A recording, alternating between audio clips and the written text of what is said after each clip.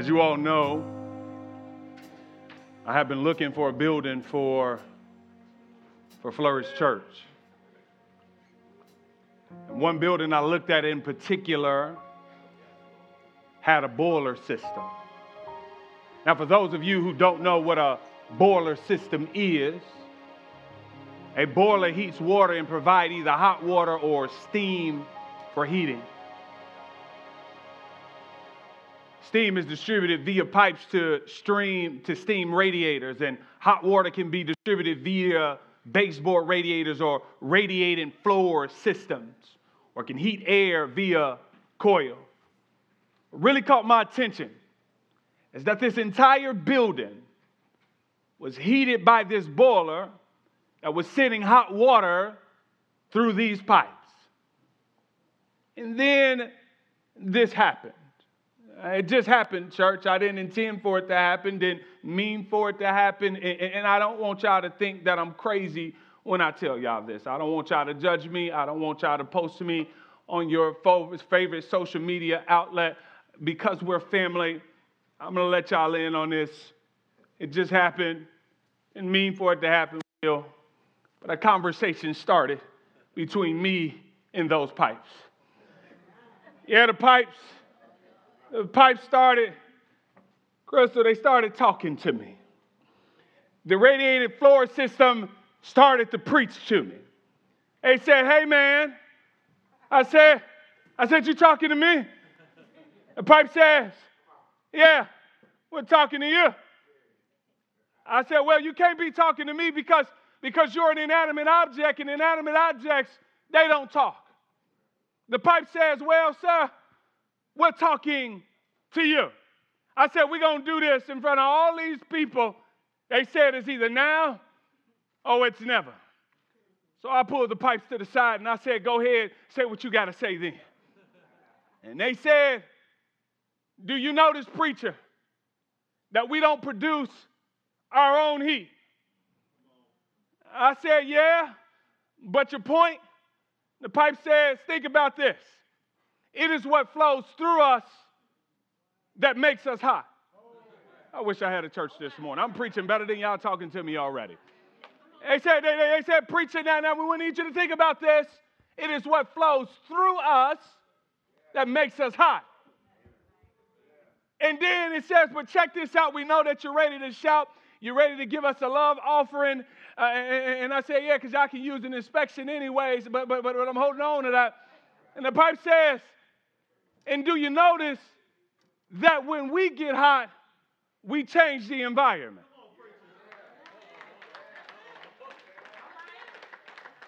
I said, "So you mean to tell me that when you get hot, the entire building gets hot?" The pipes continue. They said, "Before you shout, let us finish. Besides, your sermon is much longer than what we got to tell you." I said, "You're crazy, but go ahead." It's not us that changes the environment, really, but what is flowing through us that changes the environment. The pipe said, "Now listen, because we don't want you to give us any of the glory, we're just willing vessels. So what you're saying is, pipes, if I understand you right, if I want to shout on the right thing, I don't just want to shout, but I want my shout to be trailing truth. And so I need to really understand this. And so what you're saying is the real power that changes the environment is what flows within." And the pipe says, "Yeah, that's basically what we're trying to say." I said, "Thank you very much. That'll help me preach to Flourish Church Sunday." And I was talking to pipes, but now I want to talk to you. I want to answer this question this morning. How do we get the power of God to flow through us in such a way that we become spiritually hot and as a result change our environment? I better run that back one more time just in case the saints missed it. I want to answer this question this morning. How do we get the power of God to flow through us in such a way that we become spiritually hot and as a result change our environment? I wish I had a witness this morning already. See, this is an important question to ask. Because just like the pipes, we have no power to change the spiritual environment unless God is flowing through us.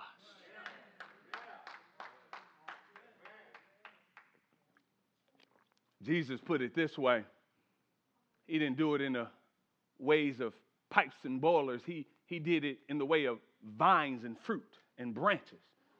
He says that unless you abide in me, you will not be able to be effective. You can do nothing apart from me. I believe Jesus releases the secret to how to allow the power of God to flow through you in a private Q&A meeting with his disciples in a house in Caesarea of Philippi. Jesus is teaching and helping his disciples to not only understand faith, but get them to a place where they can live by faith. I wonder if they're with me this morning. God doesn't just want us to understand faith in a cognitive kind of sense, but God wants that understanding of faith to transfer down into our hearts and then into our feet, into our hands, and by the way that we live. Somewhere I read, the just shall live by faith. Now, before we can join Jesus and his disciples in his house, we need to join them at the scene that sparked this Q&A. I want you to join me in Caesarea Philippi this morning. I want you to go into this house with me this morning. It's in the same Bible that you read. I want us to find our seat. We're at the house. I need you to go ahead and find your chair. What chair is going to be yours? Is it going to be the recliner or the kitchen table? We're going to gather around Jesus and his disciples as they go into this Q&A. But before we get there, I gotta catch y'all up first. Because if you're going to shout this morning, I want you to shout in context. If you would indulge me for a few minutes, I want to set up the context of this powerful story. Just give me a moment. Jesus has just had a little getaway with his three closest disciples. These are his homeboys. These are his fave five, if you will. Fave three in this verse. These are the people that he kick it with. They know his inner secrets, Miss Frida. These are not his associates. These are not those Facebook friends that you never talk to and never like anything that you post. Just keep looking at me. No, these are Jesus' real friends. Not his social media friends that just know the good side, right? These are the friends that know Jesus' deepest secrets.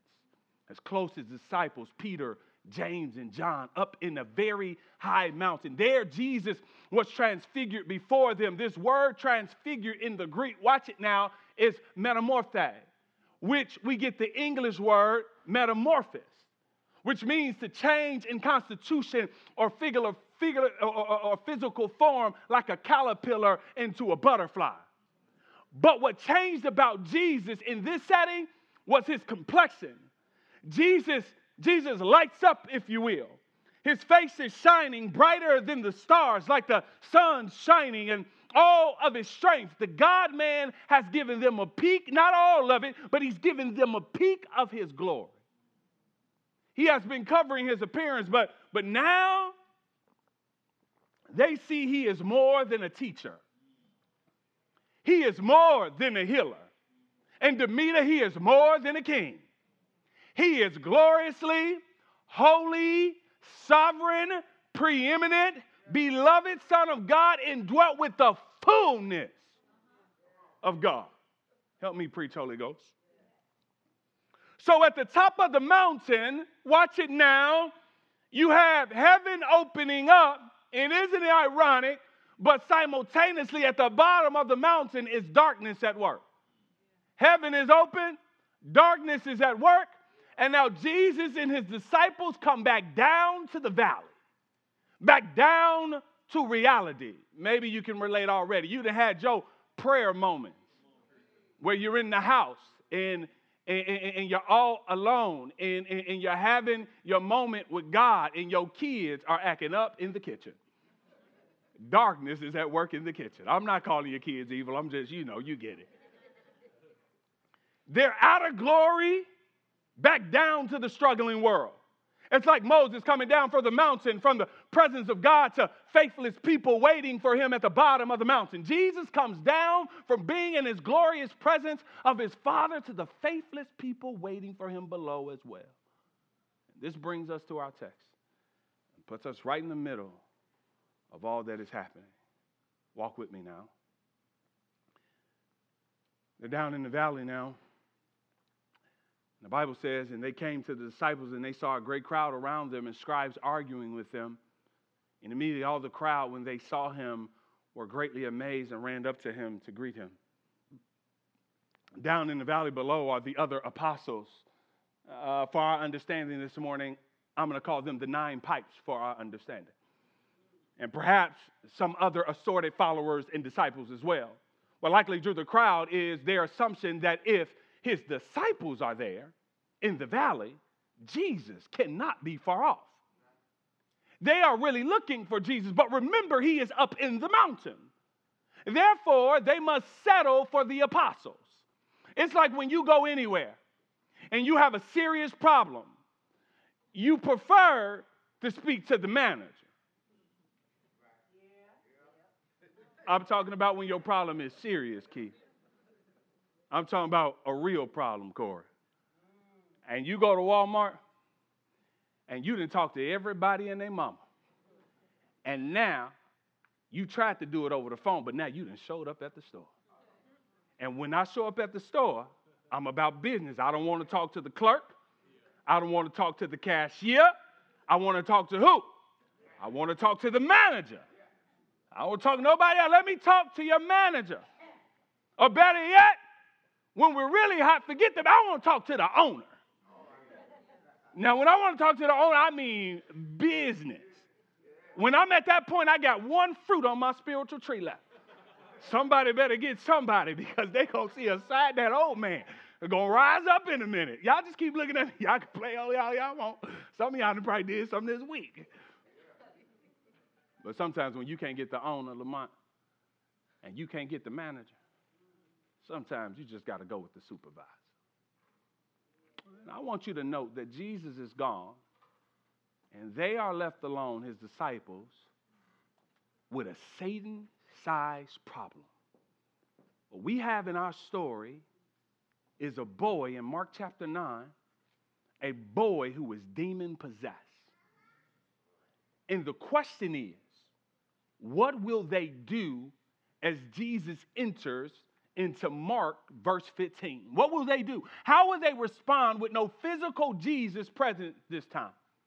The power was always in their midst because Jesus was always there. And so there was never a time when they didn't have the power because the very power itself was present. How do you access a Jesus you can't see, church? How do you access a Jesus you can't see? Here it is. By faith. You must believe that he exists even when you can't see him and is able to do the impossible. The disciples, Mike, they're getting ready to fail in a major way in Mark chapter 9. Church, not only is there a large crowd and a demon-possessed boy, but the scribes are there as well, arguing with the disciples. All of this is happening while Jesus is up on the mountain. The apostles not only get into a situation they can't handle, but Jesus' arch enemies show up. Y'all, this is a messed up scene, y'all. We see the scribes, and the scribes arguing with them. Where did they come from? Where did they come from? They are located around Caesarea Philippi. There would have been Jewish towns and villages in the area on the north part of Galilee. There would have been scribes there. The scribes were always around Jesus. They were there for the purposes of discrediting him. There's no doubt they are making fun of the apostles, teasing them, trying to discredit their ministry. You know, this is one way you can tell who's on Satan's side. They're usually on the sideline hoping and wanting God's people to fail. You know, sometimes it's those who say that they're Christians that want Christians to fail. Sometimes it's those who go to church that are against the church. They're always grumbling about their ministry, always gossiping. And the moment a follower slips, they are there to carry their head back to their master, Satan. They are usually in the church, in Sunday services every week. The scribes didn't miss church. Y'all hear me this morning? They didn't miss it. They were there every week. Why is it that people who don't like you always want to follow you? Anybody know what I mean this morning? I mean, folks on the gram and on the book following you, and they don't even like you. And I'm like, take a day off. You don't even like me. Why you want to make both of us miserable? And I would think if you didn't like me, you wouldn't want to be bothered with me all day. What I find interesting in a clear giveaway that they are not on God's team, note this, is that the boy is demon possessed, and instead of them helping, they start cheering on Satan. Remember, church, unbelievers will always cheer Satan and his work on in the end. So we have a demon-possessed boy, 9 cold pipes, apostles who can't help the Father, in an all-out debate between Jesus' apostles and the scribes, the religious leaders of the day, and a very large crowd begins to form. And in Mark 9, it is crazier than a fight after school, and thousands of kids everywhere trying to capture footage of it on their trusted Android phone, of course. And if I was Jesus, I'd have been mad. I'd have been upset. We got chaos in the valley. But now, friend, Jesus shows up. In verse 15, it says, when Jesus finally gets down off the mountain, they are amazed to see him. Now, this word amaze here is only used twice in the Bible. Both times it is used in Mark.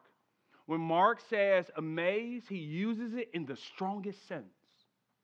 They ran up to Jesus and were in awe of him, like when people used to see LeBron James or Luke Bryant. Just keep looking at me. They are going crazy because the real deal has showed up. The manager, the boss, has finally entered into the scene. He will be able, in their minds, to make sense of this, to straighten this entire thing out. Have you ever had a time in your life when things were in chaos and in trouble, and all of a sudden God shows up?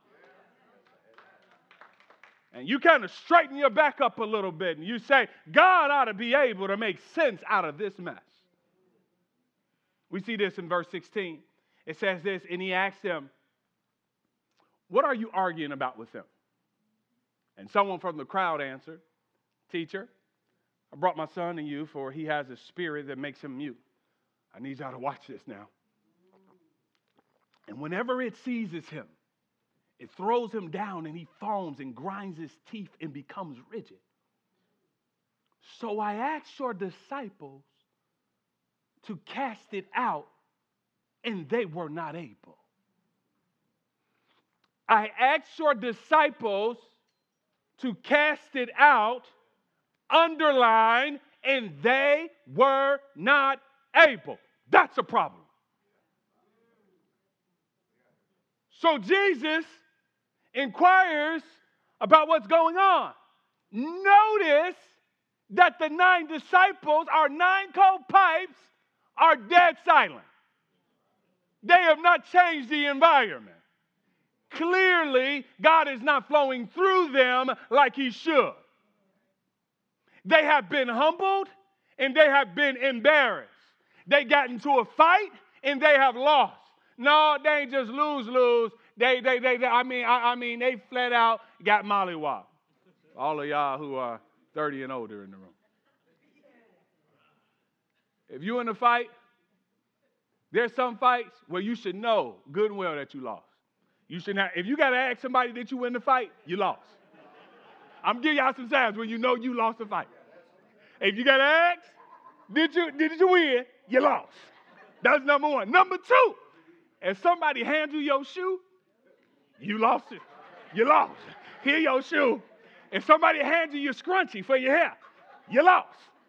Okay, let's just be clear. Don't go back and see the footage. You lost that fight. And that's all right. Sometimes you got to take an L. These dudes have lost the fight, and Satan is handing them their shoe. They are humble, and they are embarrassed. They feel like they should have been able to handle this only to not only disappoint the crowd, but Jesus as well. Can you feel the weight of the apostles? They failed. Do you ever fail God? Keep in mind, they have cast out demons before. Now, here's the crazy part, is that these dudes have cast out demons before. But these pipes are not getting hot enough to change the environment around them. And the question is why? And what we will discover here in a moment is their faith is too low. See, faith is like the thermostat that controls the heat. The higher our faith, the more spiritually hot we become because God can flow through us more. So finally, the father of the demon-possessed boy speaks up. By the way, Matthew has this account in chapter 17, and Luke has it in chapter 9. And Matthew adds that the man was falling on his knees. Falling on his knees. The owner shows up, the creator of the universe, the architect of the universe shows up, and he does what? He falls on his knees. He is desperate. And he came to the church, and the church couldn't help him. And Matthew says that he calls him Lord. So this man has some faith in Christ and in his person as well as his power. Track with me now. He comes in a very reverent and humble way. Matthew also says he shouted. He shouted. Okay, I need you to catch that. Because when you got a situation, you ain't got time to be cute. You ain't got time to be thinking about what folks got to say. Sometimes you got to shout, snot coming down your nose, stained eyes. God, I need your help. No. You ain't been desperate to God until you stop caring about what everybody's thinking. Don't care what you got to say about me. Don't care if you judge me. Don't care if you say you cry ugly. I don't care. I need help. I wish I'd stop reading the Bible in these American lenses. Oh, cute. Man, people was coming to God jacked up, messed up. God, I need you. I don't care. He got noisy. He loud. But he's desperate. And he needs someone that can help him. And he came to the right place at the right time. What do you need help with? Casting this demon out of his son. Okay. Let's keep traveling together. But I see we got some people lagging behind in the crowd, so I need to bring them with us. For those of you who are already tracking me, give me a moment so I can give the rest of our brothers and sisters on this journey with us. Because I need y'all to understand what kind of demon we are dealing with. So I need you to understand that demons, first and foremost, are fallen angels that take up residence in people sometimes. And the demon had caused this boy at the end of verse 17, Kayla, to be mute. Not only mute, we found out later in the story that he was also deaf. The boy could not hear. The boy could not speak. It had to do with this demonic control. And none of this is a result of a physical issue, but a demonic issue. In today's world, they would have given him a prescription and sent him home or wrote him off as a lunatic. Understand, church, some issues, not all, are spiritual and need to be dealt with as spiritual. And some issues you take to the doctor. But there are some issues only God can fix. There are some things that only the Almighty God of the universe can fix. There is coming a day in your life, a situation, a circumstance that no person is going to be able to resolve for you. And at that point in your life, you are either going to have to trust God or be hopeless. And it's coming for all of us. And if you think it's not a living situation, waiting until death comes knocking at your door. Understand, church, some issues, not all, are spiritual and need to be dealt with as spiritual. And some issues you should take to the doctor, but there are some issues only God can fix. And some of your addictions in your life are symptoms of spiritual problems. There's some addictions that we have that are spiritual problems, and they need a soul physician. Luke asks that the boy, when seized by the demon, suddenly screams. And this is where the sort of general diagnosis comes in Matthew 17. He's a lunatic. The demon periodically produces this boy periodically it shows power over the boy. It makes him scream, and then it slams him to the ground. Slams him to the ground. There's a strong verb again. Concussion after concussion after concussion. Understand, church, that the demons are real and powerful. Satan says in Hebrews 2, is even given the power of death. That's all within God's permission. Satan is a great power in the world. His demons are a great power in the world. This Father knows all too well their power. He has been living with one under his own roof. Now, it's a real demon, because some of y'all may think y'all living with one, but hold on now. Don't go diagnosing people. I know another demon, Pastor. I tell you. You just see me at this earth. I'm telling you. Mark explains that the Father would have to save his son from the fire and the water the demon would throw the boy into. Can you imagine? Out at Walmart, out at Meijer. I'm trying to make sure I get your store. Maybe Target, maybe Chick-fil-A, maybe B-Dubs, right there on 30 with your kid, and you taking them, maybe back to school shopping, and you taking them, and you holding them by the hand, and every time you turn around, your kid is trying to run into the middle of 30, trying to kill him or herself. Can you imagine the weight of this father? He is tired. You ever been tired of Satan destroying lives or your life? Have you ever been tired, church? I'm talking about tear-stained eyes. I'm talking about soaked pillows. I'm tired of Satan exercising power over my family. Remember what Ephesians 6 says, that we don't wrestle against flesh and blood. So the Father explains the situation to the great soul physician. And I want to know, Jesus is really asking these questions not for his own sake. No, that's not why he asks. He's actually asking the questions for the sake of his disciples. In this conversation that they'll have in a minute when we get to the crib, make sure you got your seat, because we're going there. So how does Jesus respond in verse 19? We're all on the same page now. We know what we're dealing with. Faithlessness angers God. Watch this. And he answered them, "Oh, faithless generation, how long am I to be with you? How long am I to bear with you? Bring him to me." Verse 20. And they brought the boy to him, and when the spirit saw him, immediately it convulsed the boy.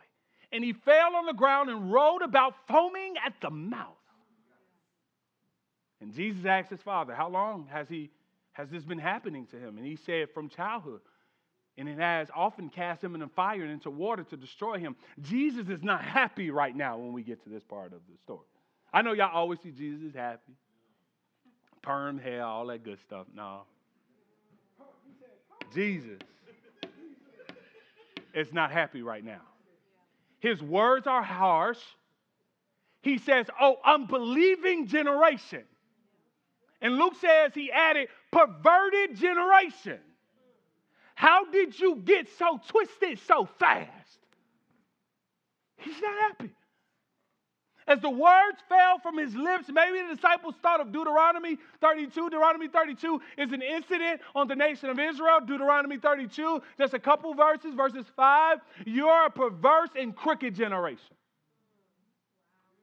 Verse 20, they are a perverse generation. Some sons, S-O-N-S, in whom there is no faithfulness, no trust. Nothing upsets God like a faithless people. It is impossible to please him without faith. No, y'all don't understand. No, the just must live by faith and not by sight. And anyone who comes to him must believe that he exists. No, man, I'm telling y'all that this has been my journey right now with this church transition. I'm preaching to myself now. I mean, I've been having to walk by faith. I said, God, would you give me the rest of the story, please? No, Dex, you're going to have to walk by faith. And the thing that's frustrating about walking by faith is everybody got questions that you can't answer always. And I'm just going to go ahead and say this to y'all. If y'all going to do this thing, if y'all going to walk with Flourish Church, you're going to have to walk by faith, baby. Because I ain't got all the answers for you. People want to know what, when, where, how. I'm like, I don't know. All I know is that he's able. That's all I got. That's all I got. So this is what happens in the Exodus. God continues. Remember in the Exodus, we were just in chosen Moses. God continues to show himself mighty and faithful to be God. Yeah? Come on, don't judge them. You can relate to him. God has done some Exodus, Red Sea parting in your own life. Right? God continues to show himself faithful. Another circumstance comes, we start doubting. Well, I don't even know if he's real. I should be married by now. I should be out this situation by now.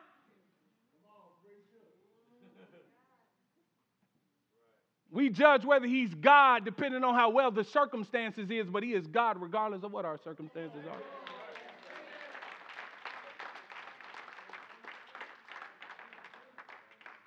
Okay, let's keep going. Yet they keep doubting him. When we keep doubting God, he must keep teaching us the same thing over and over. Right? Can you relate to this? Same relationship issues because you keep trusting yourself. Same money issues because you keep trusting yourself. Always worrying because you keep looking at everything but God. And I can relate to you because I know that it's hard. God, I'm trying to focus on you, but the situation looks beyond you. And I keep doing this. I'm trying to do this. So why couldn't they cast the demon out? Is it because they needed more demon casting training? Is it because they were not using the right technique? Did Jesus say, remember, I told you how to hold your arm? I said 90-degree angle. What y'all did is y'all had the fingers together. You got to split the fingers, and you got to come up, and you got to come over on the head. Is that what they needed? Some churches, that's what they'll show you. Won't they? They'll teach you that. Y'all know I'm telling the truth. Y'all know. I say, do this. All right, let's keep moving. They didn't fail because they didn't spread their fingers. They failed because their faith was too small.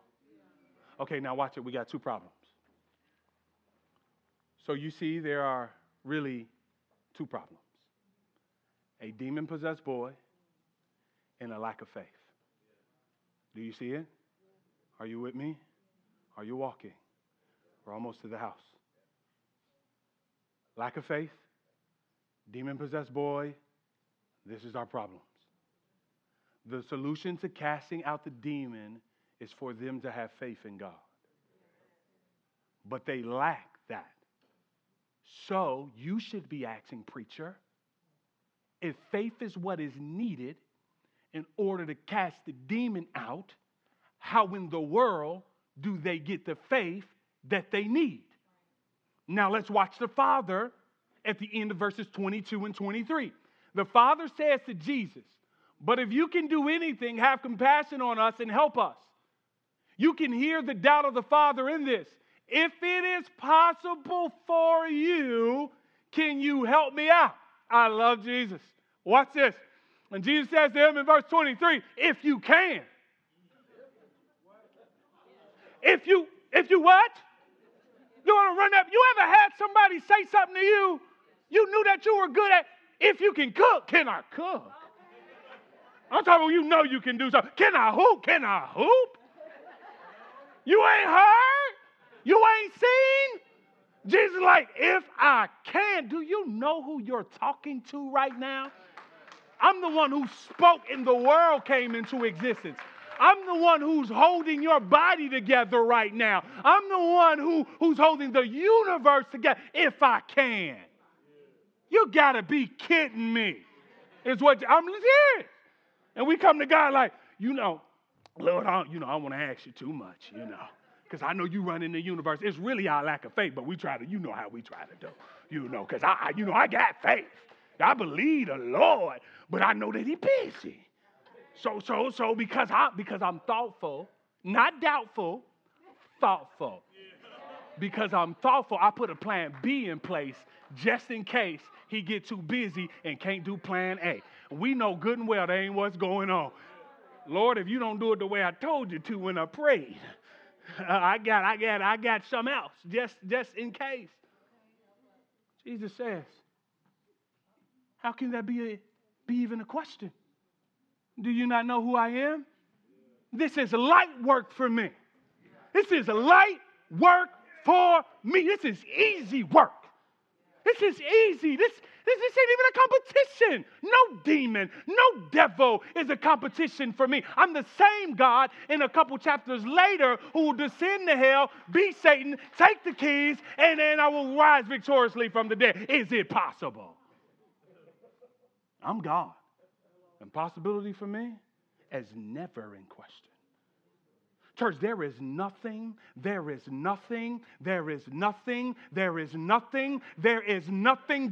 absolutely nothing that God cannot do outside of life, y'all. The real question is not my ability. The real question is your faith. Remember verse 23, all things are possible for the one who believes. We should approach everything with, if God is for us, who can be against us? That's big faith now. That's big faith. Faith that says nothing is impossible for God. Now I pray that God restore somebody's faith right now. That nothing is impossible for Him. Tony Evans says, little faith is when you believe the lies of Satan more than God. Great faith sets no limits on what God can do. Little faith sets enough things in place so that if God doesn't show up in the way you want Him to, I'll still be okay. In other words, God, I trust you, but I got a plan B. Great faith is when you trust God for the very thing you've been wishing for. Now watch this. And even if He does the opposite, because He don't always do, He don't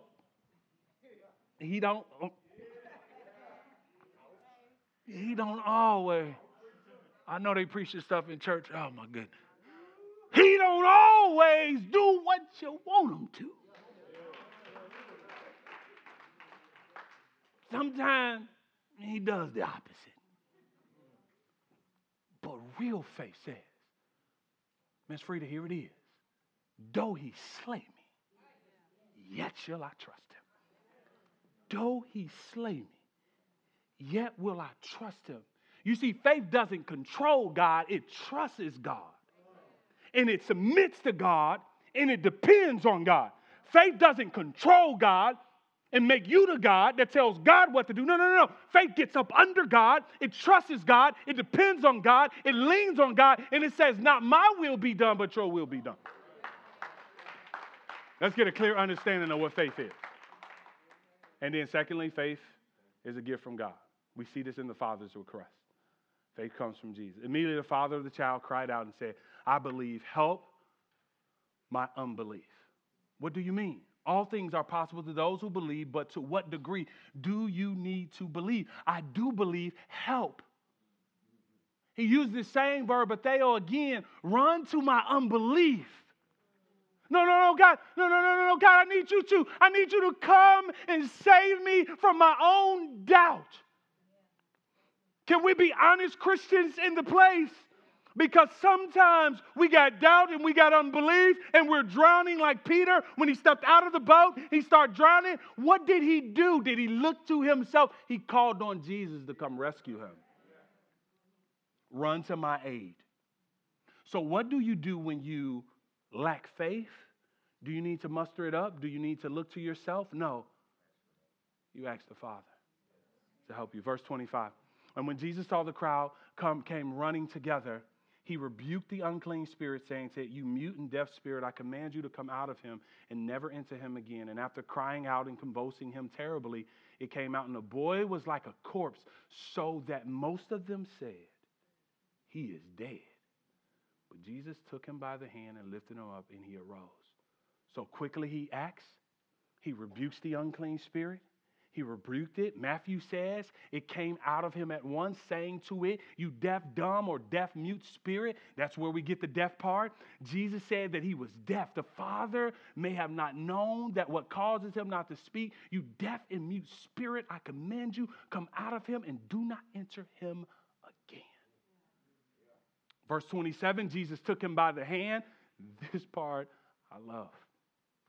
Jesus took him by the hand, raised him up, and he got up. Or better, he stood up. He stood up. Such a beautiful picture here. Luke adds, Jesus gave him back to his Father. You missed it. You missed it. Watch the tenderness of Christ. What a magnificent scene here. Watch it now. Church, in this we see the Father didn't just come to some power source. He came to a person. Jesus isn't just power for you to access with your faith, but a person to embrace with your faith. He cares about the boy. He takes him to his Father. This has now become a wonderful lesson for his disciples, and now we are at the house for the Q&A. Time with God will make you spiritually hot. Time with God will make you spiritually hot. And when he had entered the house, his disciple asked him in private, because they ain't want to say it out there. They already embarrassed. You know how it is. I'm wait till we get, ain't nobody around, then I ask my question. They say, hey, Jesus, now that everybody gone, and we in this house, and the rest of us, we there right now too. We just looking in. It is. They at the kitchen table. You can tell they've been on that. They had this question burning for a minute because they just got beat up outside and got their shoe handed to them. And so once you get beat up once and somebody hands you your shoe, you never want that to happen again. Y'all not with me yet? It's all over social media. It's everywhere. And so here it is. Mama Frida, they don't want this to happen again. So they with Jesus, Kayla, and they say, butter rum, can you come in? They came into the house. And we don't know what house, but some house in Caesarea Philippi, somewhere came into a house, and it's teaching time.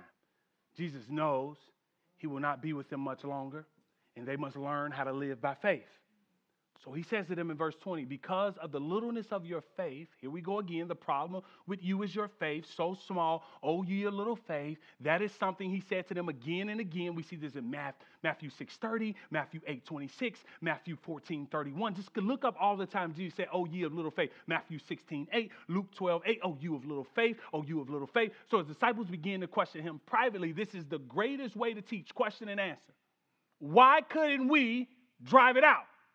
Which means they tried, but they couldn't do it. We did it before. We did it back in chapter 6 when you empowered us and sent us out 2 by 2. Why couldn't we do it? We were yelling. We were shouting. We were running. We were rebuking in your name. We were binding in your name. We were doing karate kicks. We were spreading our fingers. Why couldn't we do it? Faith is too little. Okay, we got that, Jesus. But how do we get faith? And he said to them, watch it now. This kind cannot come out by anything but prayer. Oh, you missed it. Oh, you missed it. Okay. Okay, you missed it. This thing can only come out by prayer. This kind, genos, this species, this kind of spirit, this kind of unclean spirit. In other words, the power you're looking for is only found in spending time with the Father. Prayer is a form of spending time with God. Oh, I'm teaching better than y'all talking to me. Listen, Flourish Church, faith doesn't just come. Faith grows in the presence of the Father. If you want God to flow through you like hot water through pipes, time with the Father is how you're going to do it. See, the pipes understand they can't change nothing without hot water flowing through them. And we too can't change anything without God flowing through us. And we will just continue to fail. And when I talk about time with God, I don't mean read your Bible and go do what you really want to do.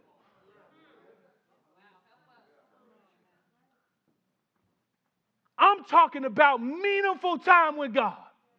I promise you, I know I done kept y'all too long, and I'm almost done. But I got to drive this point home. Last week, I talked about real fellowship. Y'all remember I talked about fellowship with one another. Remember we wanted to get to a level 4 or a level 5 in our fellowship with one another, not this little play church stuff we do. You know, we like to play church. Hey, how you doing? Oh, I'm blessed and I'm highly favored. And the whole time in the inside, one more thing get on me and I'm going to crack right down the middle. Oh, how you doing? Oh, I just love my church. Almost getting ready to walk away from the faith. No. What Jesus is telling his disciples is if you're going to have power, you got to have a real relationship with God. Because if you don't, Satan will expose you. Didn't he do that to them? Let me remind y'all what a level 4 and a level 5 is, but what was the level 1? Remember, level 1 was this kind of like cliche. It's non-sharing. It's when we close ourselves in. We say things like, good morning, how are you? Fine. Nothing is being said there. Level 2 is this kind of fact sharing, what you know, who won the game. Nothing's really being shared there. The heart is not being shared there. I'm not really opening myself up. Level 3 is this kind of opinion sharing, what you think. Who will win the Super Bowl? It's my opinion. You still don't really know me. But then when we get to level 4 and 5, this is when we start opening up. Emotive sharing, how you feel. I'm angry today. I'm mad at God today. My kids are driving me crazy today. I'm telling y'all, my faith is weak this morning, kind of realness. I'm lacking self-control. Temptation is cornering me in. This is when we really start opening up. And level 5 is transparency, showing who we are. Really laying ourselves on the line. And I know that is scary, but can I tell y'all that you don't just do that with one another, but God wants you to do it with him. God wants to know you, church.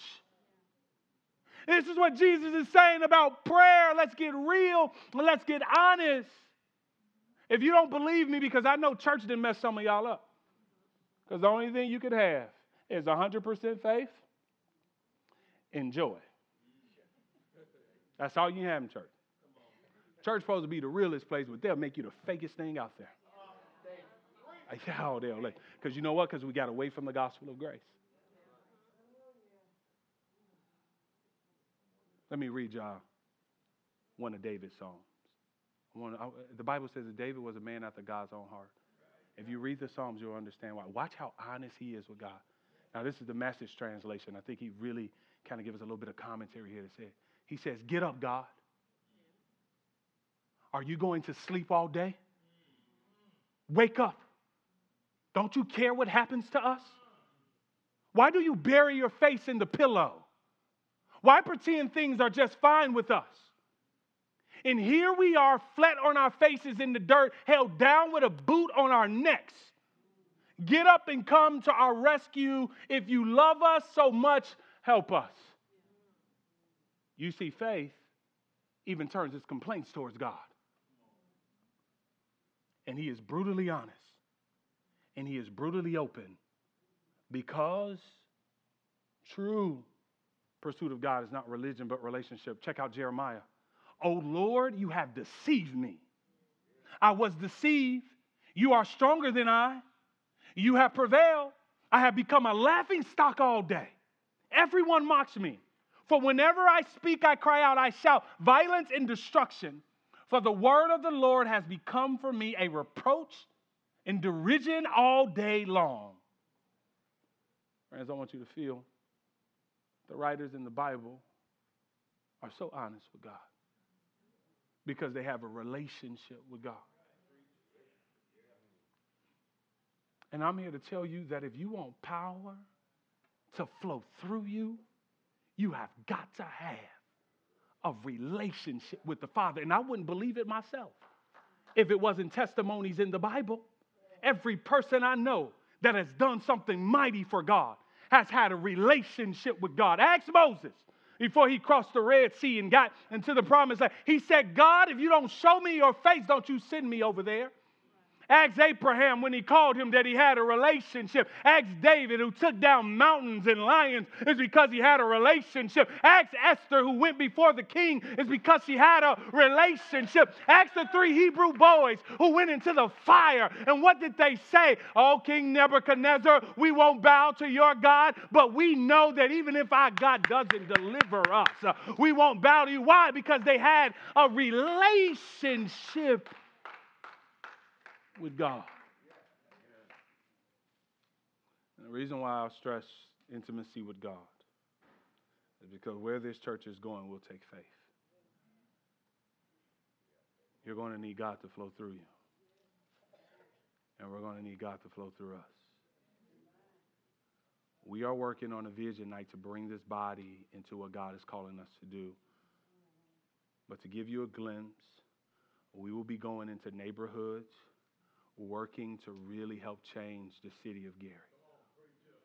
And listen, we are going to need people who have the power of God flowing through them. No, y'all don't understand. Yeah, Pastor, we want to serve God. We want to reach all people until all people start coming. No, we said all people, not them people. We need people that are spiritually hot. So I encourage you to spend time with God. Spend time with God individually and collectively, because I believe if enough of us get hot, we can change the world. We can change the world. Do y'all believe that Gary, Indiana is cake work for God? It's cake work for him.